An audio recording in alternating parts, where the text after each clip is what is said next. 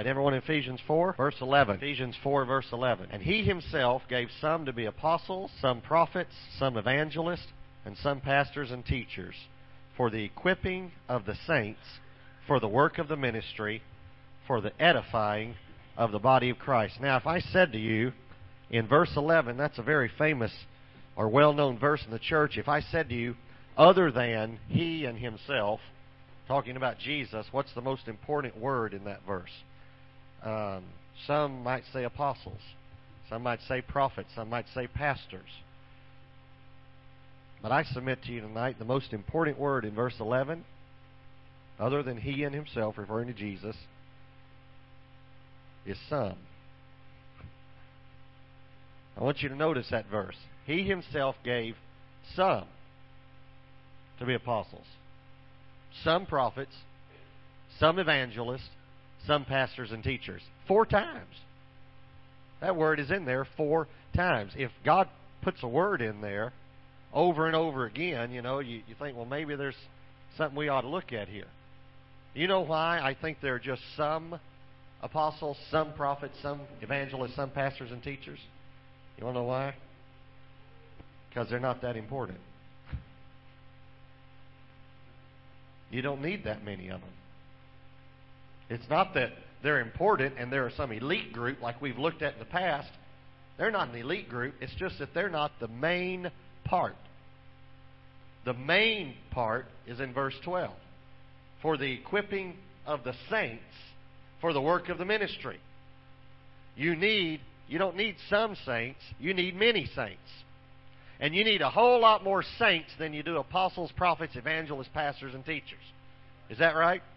And yet somehow in the church we have flip-flopped that. And everybody wants to be an apostle, prophet, evangelist, pastor, or teacher. And nobody wants to be a saint. And if you don't have any saints, you don't need apostles, prophets, evangelists, pastors, and teachers because they're out of a job. Because the only job they have is to equip the saints for the work of the ministry. Do you know what? We've said that apostles, prophets, evangelists, pastors, teachers, you know what we say? We say they're in full-time ministry. They're not in full-time ministry. Matter of fact, they're in no-time ministry. You know what they are? They're in full-time equipping. Their job is equipping. But let me tell you who's in full-time ministry. Hello? Who? Saints. You know, this is the highest platform I've ever preached from. I mean, I just feel terrible. Are you hearing me? Is this okay? Golly, that is huge. Monty and I pulled up over here on the side, and we saw this door over here, performers entrance in only. I said, you think we need to go in there? I hope not. Is that all right if I come down on this thing? That's huge up there. So, but the saints are the most important part. Are you following me? See? Now, let me tell you something. I'm a saint too. So as a saint, I do ministry. But not as a prophet. As a prophet, I equip you to do ministry. When someone sets an appointment up with Pastor, and they come in and meet with Pastor Allen, and he prays with them, or he counsels with them, or he takes them through deliverance, he is not doing that. See, that's what we've thought. We pay the pastor to do the ministry. No, you don't. You pay him to get you to work. Great job. You pay him to equip you. You see? So when someone comes in and meets with him, if he ministers to them, he's acting like a saint. Because saints counsel, saints teach, saints pray for the sick, saints minister, saints lead people to Christ, saints disciple people. But pastors equip saints to do it. Are y'all following me? And what we've come here tonight to do as prophets and in the morning tomorrow night is to, through the prophetic, equip you more for the work of the ministry. But we didn't come to do the work of the ministry. Now, if we leave and we go, let's say, to a restaurant. Now, we're on this fast, so we've learned how to order vegetable soup with no vegetables. And I tell you what, we've had some good witnessing experiences out of this because their waitresses are real curious, why you're doing this, medical reasons or what. And yeah, oh man, we just got back from Presbytery a week ago, Monty and I, and we were in New York City. I'm going to tell you what, Texans know how to eat, but New Yorkers know how to eat too. There's a restaurant on every corner. And it smells. It's like they have some type of an exhaust that blows the smell out and into the street, So anyway, the point is, though, you witness. So my point is, if we go to a restaurant and we witness to the waitress, we're not witnessing as, prophets in the body of Christ or vocational ministers. We're witnessing as saints. Are y'all following me? See? And any time your pastor ministers at the altar, he is not ministering as a professional. He's not doing, when he's in the pulpit, teaching, preaching, he's equipping. That's his pastor. But when he comes down here and he begins praying for people, now he's just being a saint. He's just ministering to people. That's just what saints do. Are y'all following me? And for years in the church, we've had the philosophy that the pastor is the minister. He's the equipper to equip you for the work of the ministry. My grandfather put his job, he worked for the Texas Highway Department, his job was to put asphalt in potholes. That's what he did. He and another guy drove a big truck, looks like a dump truck, and they would go down the highway, and they would take shovels of asphalt, fill up potholes, pack it down. You follow me? The guy that worked with him was a Christian. My grandfather was not a Christian. Every day, this guy, whose job was to put asphalt in potholes, he was not an apostle, he was not a prophet, he was not an evangelist or a pastor or teacher. He was a pothole filler. That's what he was. But he was a saint. And every day he shared Christ with my grandfather. And one day my grandfather said, I'd like to hear more about this. And so he said, why don't you come over tonight after dinner? He invited my grandfather over. The man invited my grandfather over. So after dinner, my grandfather started to leave, and my father was 16 years old and had just gotten his driver's license. So he said, where are you going? And my grandfather said, well, I'm going to meet the man I work with and talk with him for a while. And so my father, 16 years old, just having gotten his driver's license, what did he say? Can I drive you? And so my grandfather said, okay, but you have to stay outside while we talk. So my father drove him over there. And then when my grandfather went in, my father sat in the car for a while, and he did everything that 16-year-olds do, checked out the car for 30 minutes or so, and finally got bored with it. And so he went up and sat on the steps of the porch.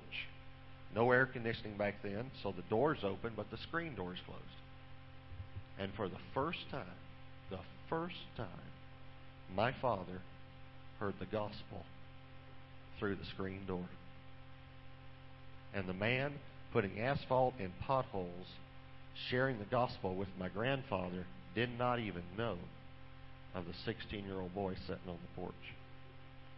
But as he was sharing Christ with my grandfather, my father heard the gospel and was convicted by the Spirit of God. And this man said to my grandfather, would you like to give your life to Christ? And my grandfather said, no, not tonight. I'd like to think about it. And this man, he was such a good saint, said, well, if you ever decide to, you need to pray a prayer like this. And as the man said the prayer in the living room, my father said the prayer on the steps and gave his life to Christ. My father went on to be a very godly and very successful businessman and raised me in the church. He has two brothers, my two uncles. One committed suicide. The other is an alcoholic and has lost his family, is still an alcoholic to this day. See, that's the kind of background my father came out of, except he heard the gospel through the screen door.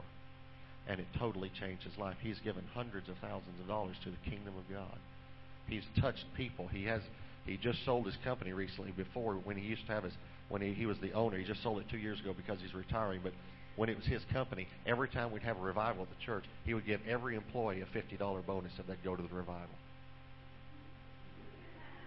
Hundreds of people have come to Christ because of him. Because of him, I came to Christ. I traveled for 10 years before I came on staff at Shady Grove as an evangelist. During that time, we know for sure over 100,000 people made commitments to Christ. A few years ago, I asked my dad, do you remember the name of the man in Arkansas that shared the gospel with Granddad? Do you remember his name? He said, yeah. He told me his name and what town he lived in. I called for information and got his number. He was 81 years old. I said to him, do you remember my grandfather's name? Do you remember him and working with him? He said, yeah, I remember it. I said, I'm his grandson.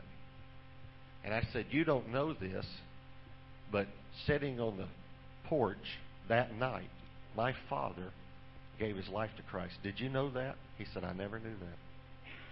And I said, and I'm an evangelist, and over 100,000 people have come to Christ now.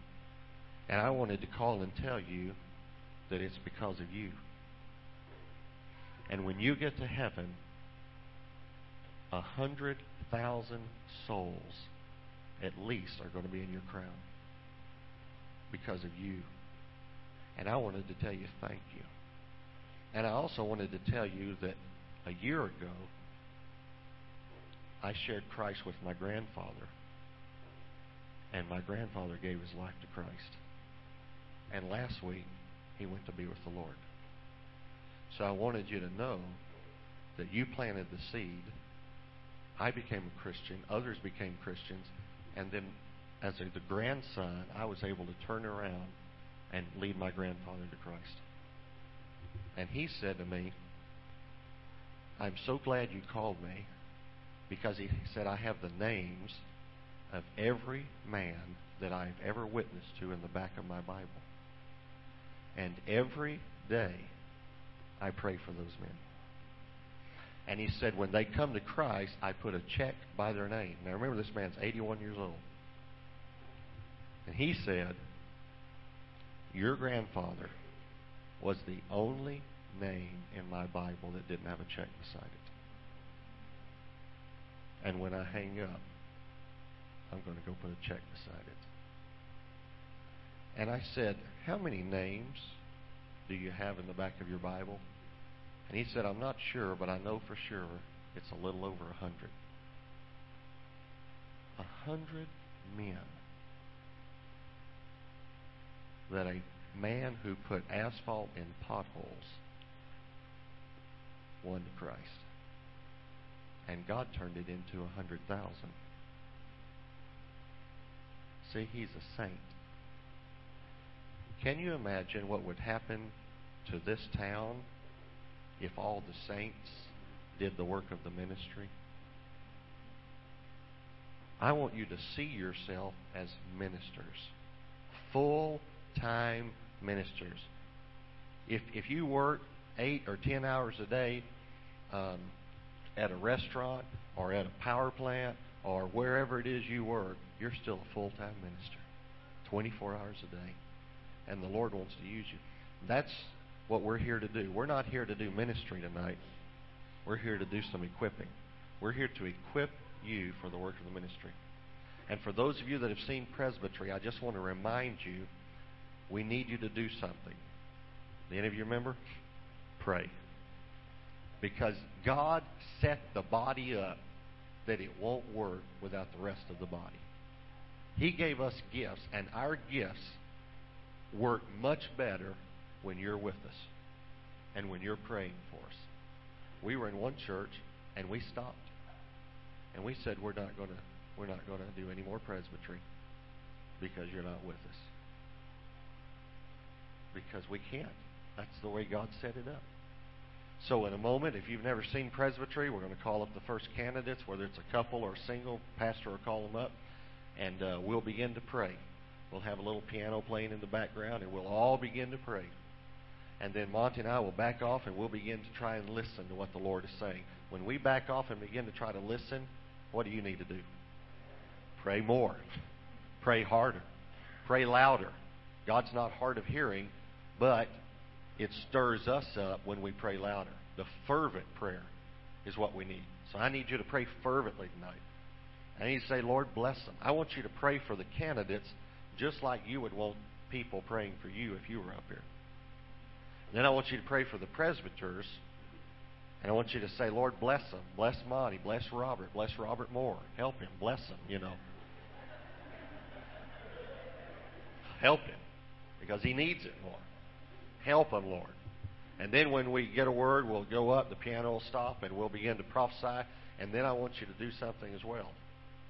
I want you to stay with us through the prophecy. And I'm going to tell you why. And those of you who've seen presbytery before know this.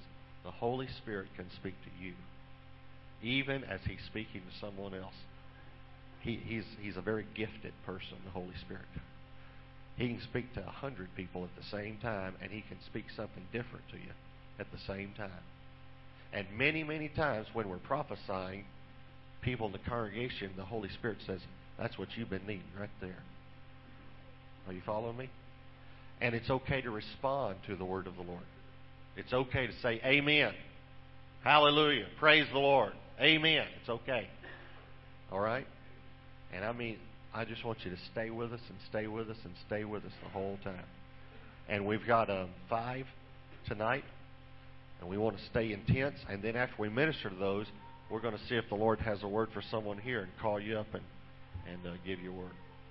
So the Lord's going to speak to you tonight, whether you kneel down up here, whether we call you up, or whether you're sitting right there in your seat. God's going to speak to you.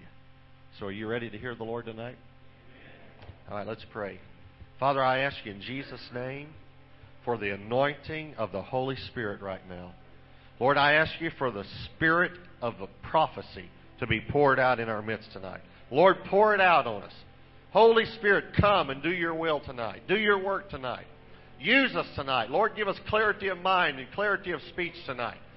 Lord, I pray you'd stir up every person that's here to pray and to intercede and to open the heavenlies over this place, Lord. God, we ask you to pour your Spirit out in a mighty, miraculous way tonight. Lord, we receive the spirit of prophecy. We stir up within us the gift of prophecy, Lord. And we receive the anointing for this service tonight. We receive your anointing. In Jesus' name. Hallelujah.